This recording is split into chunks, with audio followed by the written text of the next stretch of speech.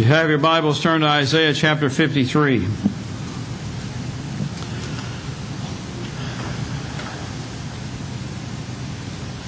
Looks like we have a pretty good crowd tonight. This morning, between the two services, I think we had 70 people, so that's good to see.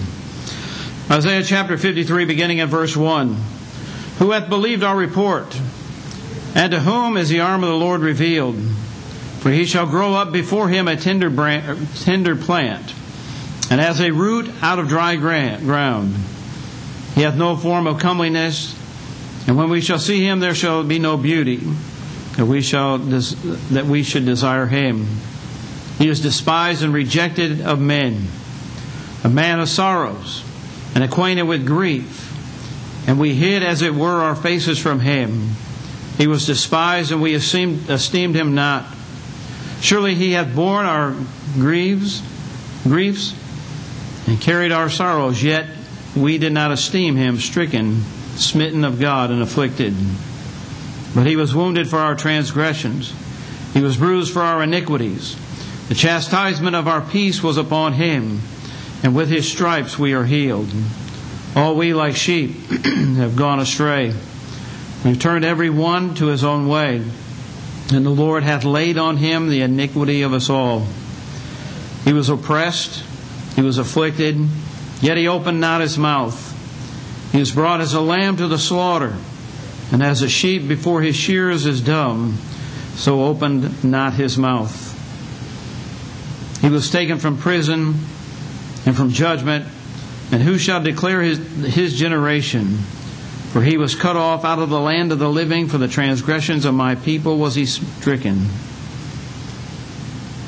And he made his grave with the wicked, and with the rich in his death, because he had done no violence, neither was any deceit found in his mouth. Yet it pleased the Lord to bruise him. He hath put him to grief, when thou hast made his soul an offering for sin. He shall see his seed, he shall prolong his days, and the pleasures of the Lord shall prosper in his hand. When you think about that prophecy, it's about our Savior. And it was written well before he came to this earth to die on a cross. And so Jesus, when he came to this earth, knew exactly what was going to happen. He knew that he was going to die a painful death. He knew that he was going to be rejected by men. But yet, he came to this world to die in your place and my place. Hallelujah. What a Savior. Hallelujah is not a word that we use a whole lot in our vocabulary. In fact, it's not used very often in the New Testament, but quite often in the Old Testament. But that word expresses praise and joy and thanksgiving. In the Hebrew, hallelujah means praise ye the Lord. And of all the people, there's not too many people in this world that I would really like to meet. Nobody that's really famous. It doesn't matter to me if I ever met a president or a governor or someone like that. But I would have liked to have met Philip Bliss, who wrote this song. Because I think he understood and he got it. What Jesus went through and what a privilege it is for him to know what Jesus did. That hymn that we're looking at is a prophecy from Isaiah concerning the man of sorrows. And it points out many consequences of that fact. That he did come and he was a man of sorrow.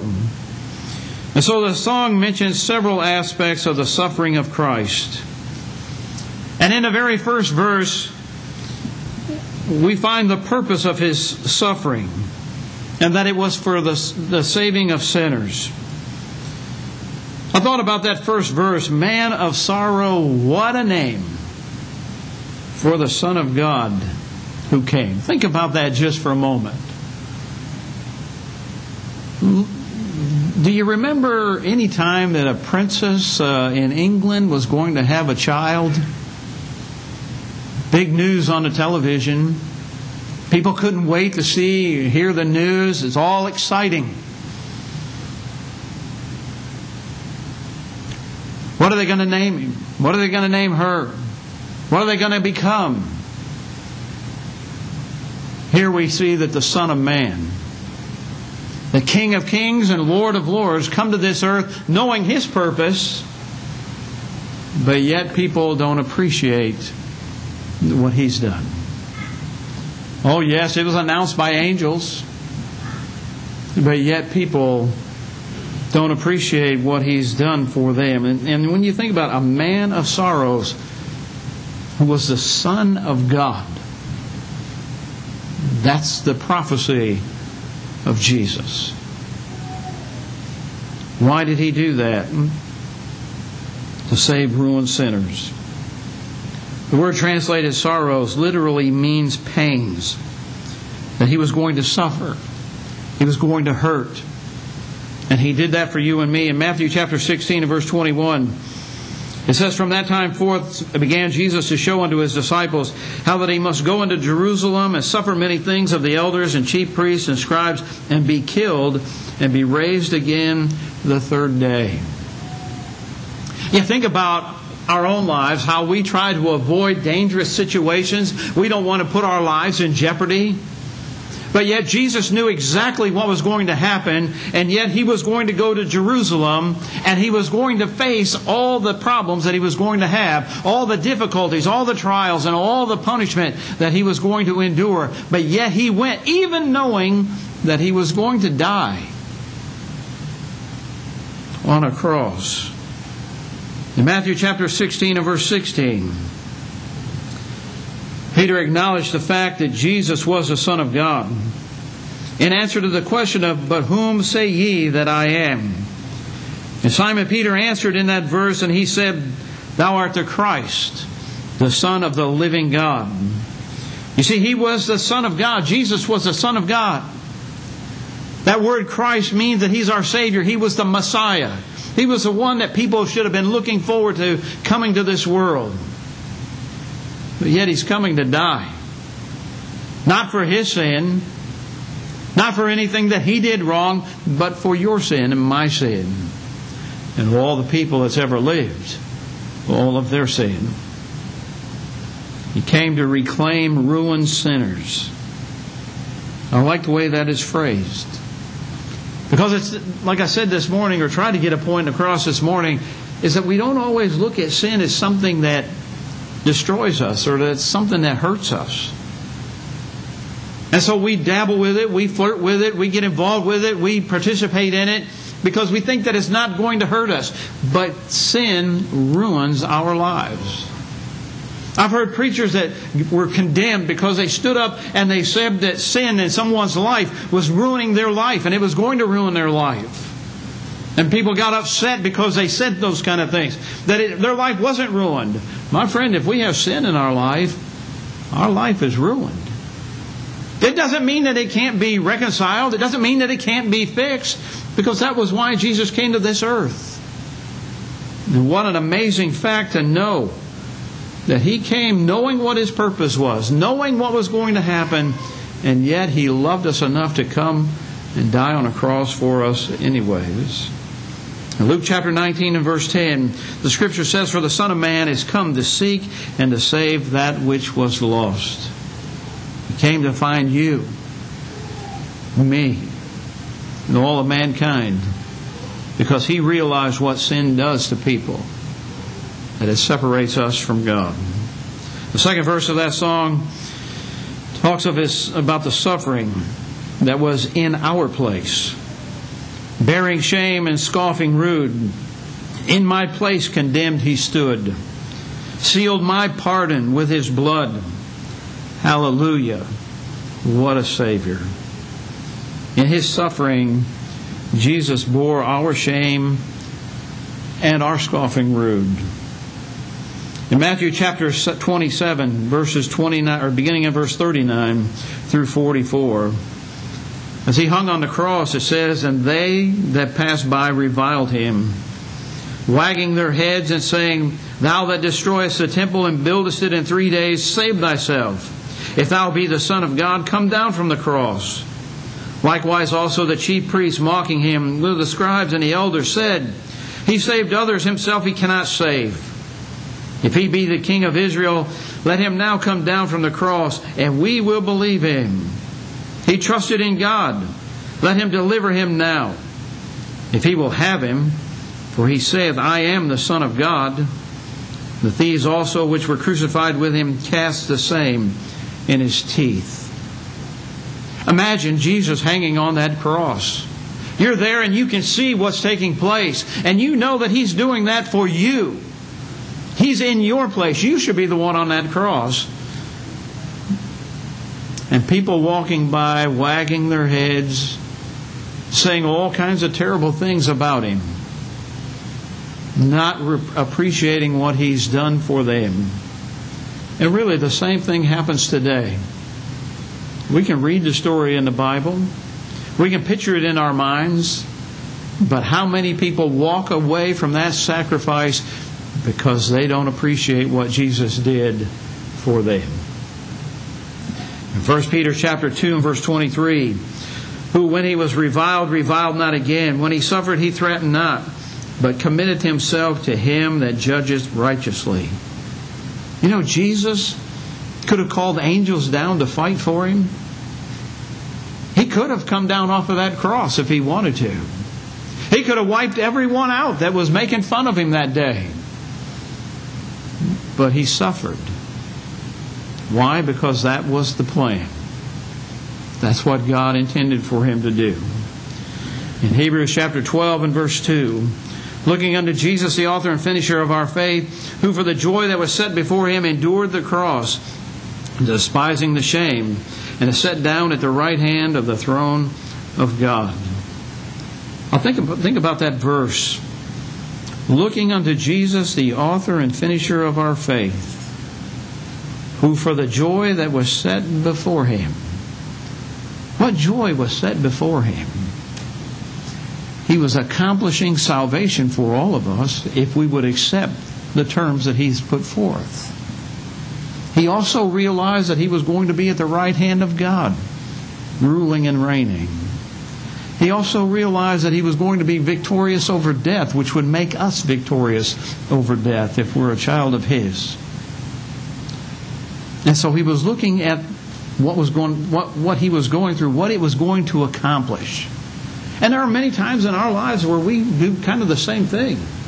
We realize there's a difficult task that we have to face, and when we go through that task, we realize that when we're done, there's going to be something good at the end. And so maybe we're going to work hard. We're going to do something that may be difficult, something that may be unpleasant. But at the end, we know that something good is going to be accomplished. And so we willingly go through whatever we have to go through. And that's exactly what Jesus did. He knew what He was going to accomplish, and He willingly went through that ordeal in the garden, in the trial, and on the cross, so that you and I could have eternal life. He did that. He died for sinners. He died for you and me. Romans chapter 5 and verse 8. "But God commended His love toward us, in that while we were yet sinners, Christ died for us." Those people walking by, wagging their heads, Jesus died for them. Those that were making fun of Him, saying, "Come down, let God save you," He died for them. Those that nailed Him to the cross, He died for them. And He died for you and me. And as the song states, He sealed our pardon with His blood. Ephesians chapter 1 and verse 7, "In whom we have redemption through His blood, the forgiveness of sin according to the riches of His grace." We need that blood to cleanse us. We need that blood to cleanse us as an alien sinner. When we obey the gospel, we go down in that watery grave of baptism. We come in contact with that blood, and we're washed in the blood of the Lamb. And as a Christian, when we sin, we have the forgiveness of sin, and that blood continually cleanses us. And so we cannot be saved without the blood of Christ being shed for us. We cannot have redemption without the precious blood of Jesus Christ. And so He died and He shed His blood so that you and I could have redemption, so that we could have salvation. And He did it because of His grace, because of His love. He went through that ordeal. Verse 3 says that the reason for His suffering is that we are guilty. Guilty, vile, and helpless we. Spotless Lamb of God was He. And sometimes I think we may miss that part when we sing it. But look at what He's saying in a question mark. Full atonement? Can it be? Really? Do we deserve full atonement? And I think that that's what the author of this song is realizing. Do we deserve it? Is this, Jesus did this for us so that we could have atonement and a full pardon? Hallelujah. What a Savior. We are guilty because we have sinned. Romans chapter 3 and verse 23 tells us that all have sinned and come short of the glory of God. In 1 John chapter 1 and verse 8, if we say that we have no sin, we deceive ourselves and the truth is not in us. In contrast, when we look at our lives and compare them to the life of Christ, He was a spotless Lamb of God. He was that spotless sacrifice.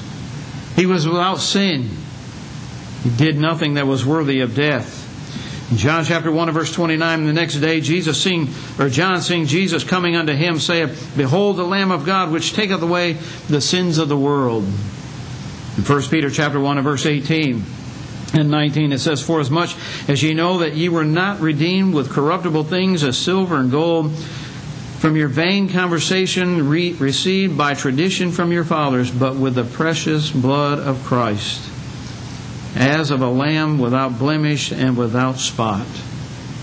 Silver and gold cannot buy what Jesus has done for us. No amount of money can purchase our salvation. No amount of money, no works that we could do could earn what Jesus did for us. Jesus shed His precious blood.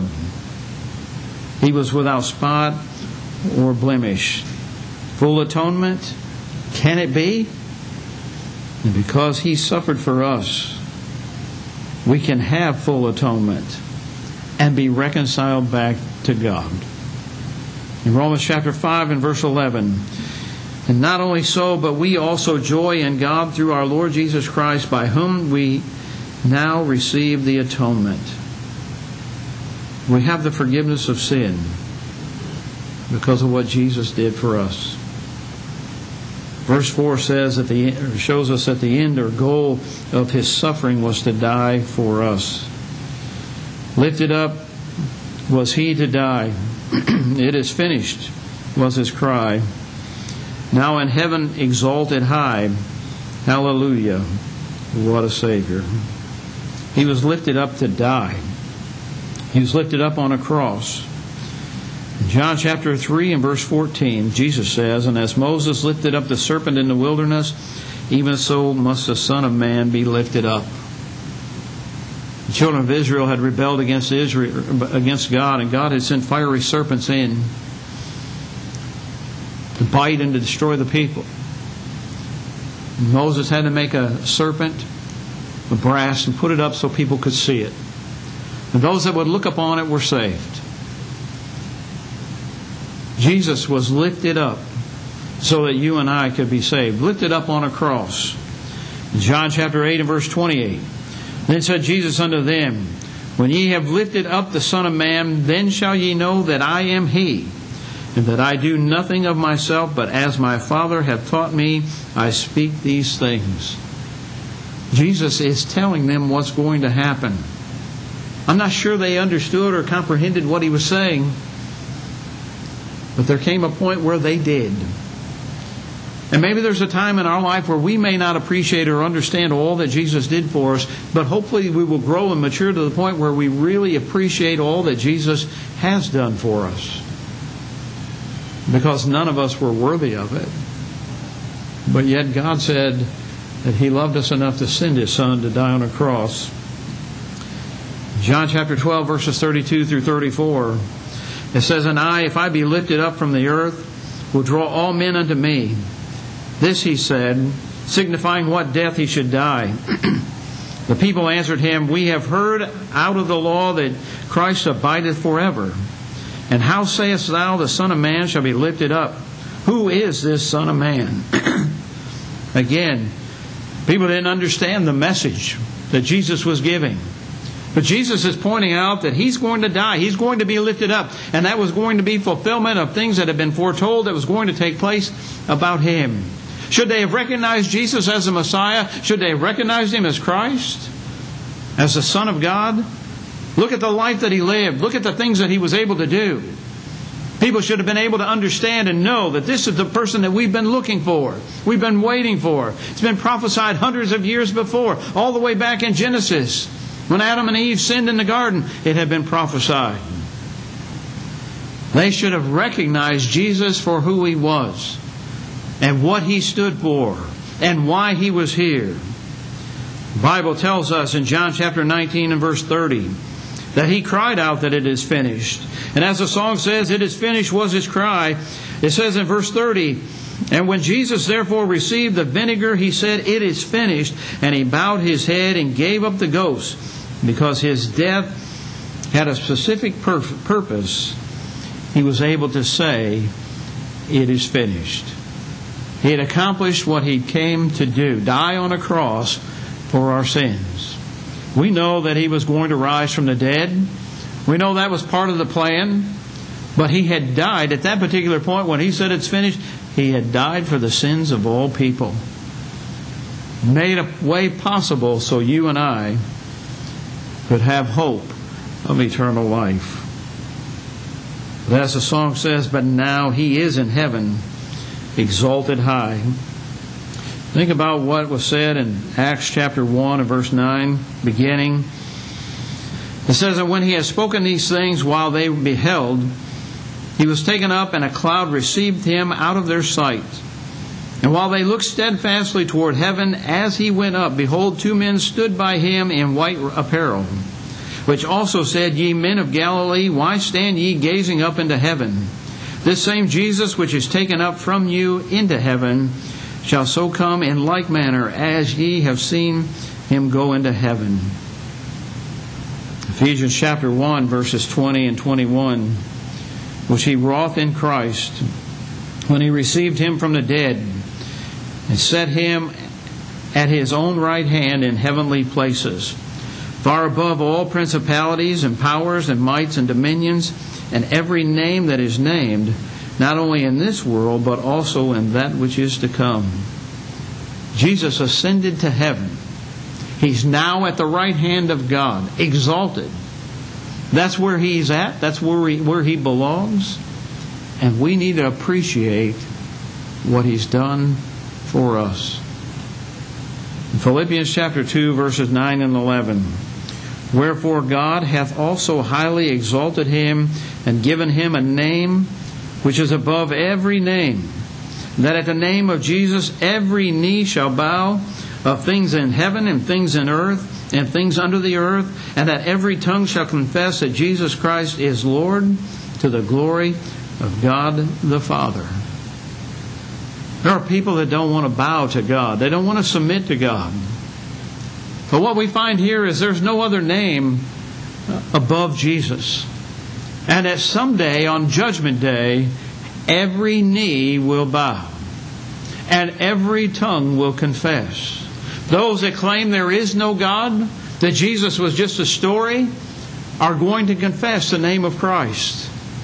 But if they're not in a safe condition, it's going to be too late. And we need to understand that we all need to bow our knee to our Lord today, submitting our lives to Him. You see a lot of bowing and kneeling out there in the world today.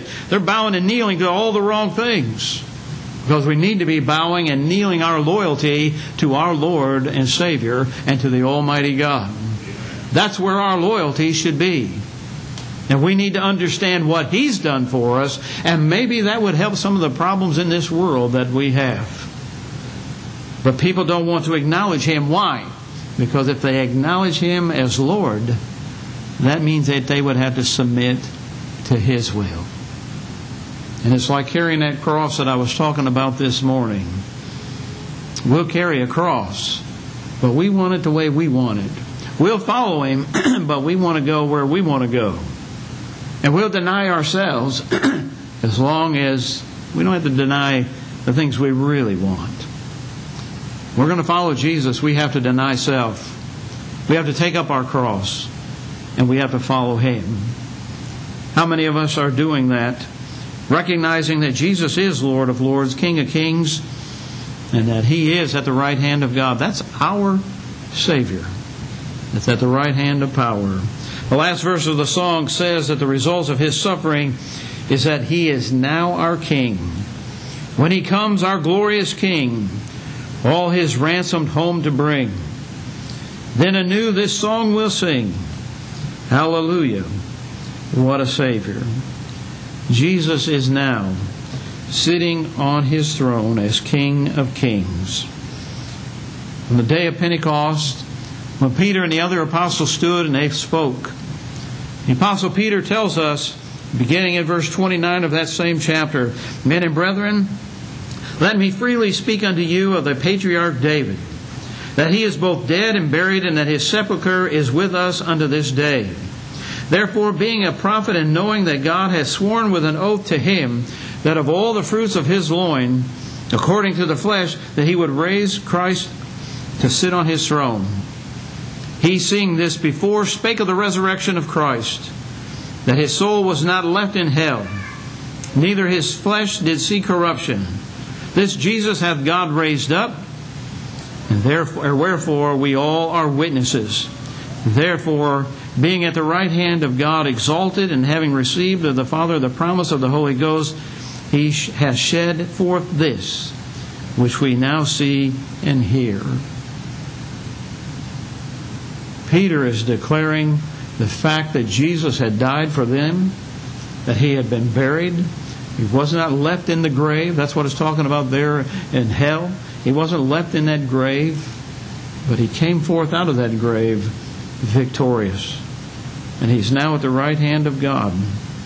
As Revelation chapter 19 and verse 16 tells us, "And He hath on His vesture and on His thigh a name written, King of Kings and Lord of Lords." The same day our King will return, or someday our King will return. And when He returns, as the song points out, He'll bring those that have been ransomed to be home with Him. In 1 Thessalonians chapter 4, beginning in verse 16, "For the Lord Himself shall descend from heaven with a shout, and with the voice of the archangel, with the trump of God, and the dead in Christ shall rise first.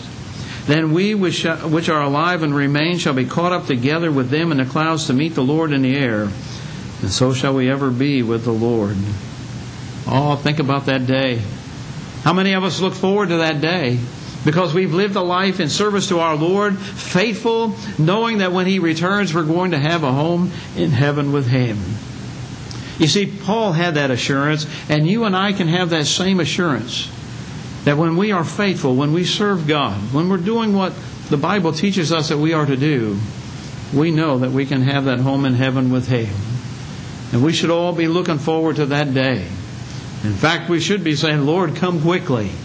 We want You to come as soon as possible." Why? Because if we're faithful, we'll live forever with our wonderful Savior who died for our sins. And then, as that song says, that we can sing forever around His throne. Revelation chapter 5, verses 8 through 14. "And when He had taken the books, the 4 beasts and the 24 elders fell down before the Lamb, having every one of them harps and golden vials full of odors, which are the prayers of saints. And they sung a new song, saying, Thou art worthy to take the book and to open the seals thereof. For Thou wast slain and hath redeemed us to God by Thy blood out of every kindred and tongue and people and nation, and hast made us unto our God kings and priests, and we shall reign on the earth. And I beheld, and I heard the voice of many angels around about the throne, and the beast and the elders, and the number of them was 10,000 times 10,000 and thousands of thousands, saying with a loud voice, Worthy is the Lamb that was slain to receive power and riches and wisdom and strength and honor and glory and blessings. And every creature which is in heaven and upon the earth and under the earth, and such as are in the sea, and all that are in them, heard I saying, Blessings and honor and glory and power be unto him that sitteth upon the throne and unto the Lamb forever and ever. And the four beasts said, Amen. And the 24 elders fell down and worshipped him that lived forever and ever. How much do we appreciate our worship to God today? Do we consider it a privilege to be able to come into His presence? To come into the presence of our Savior and bow down and worship Him in our songs and in our prayers and in our giving, our partaking of the Lord's Supper and listening to His Word? Do we consider that a blessing and a privilege? Do we look at it as a privilege to be able to serve Him as we leave this building and go out and we serve and let His light shine in our lives so that His name is glorified? When we think about what Jesus has done for us, we're indebted to Him because of what He did. Hallelujah. What a Savior. God loved us enough to send His Son to die on the cross that we might be redeemed. And we should always want to say the words of that song, because He is a wonderful, wonderful Savior. If you need to respond to the invitation tonight, you can do so by coming and having a seat up here on the front row. You have that opportunity while we stand and sing.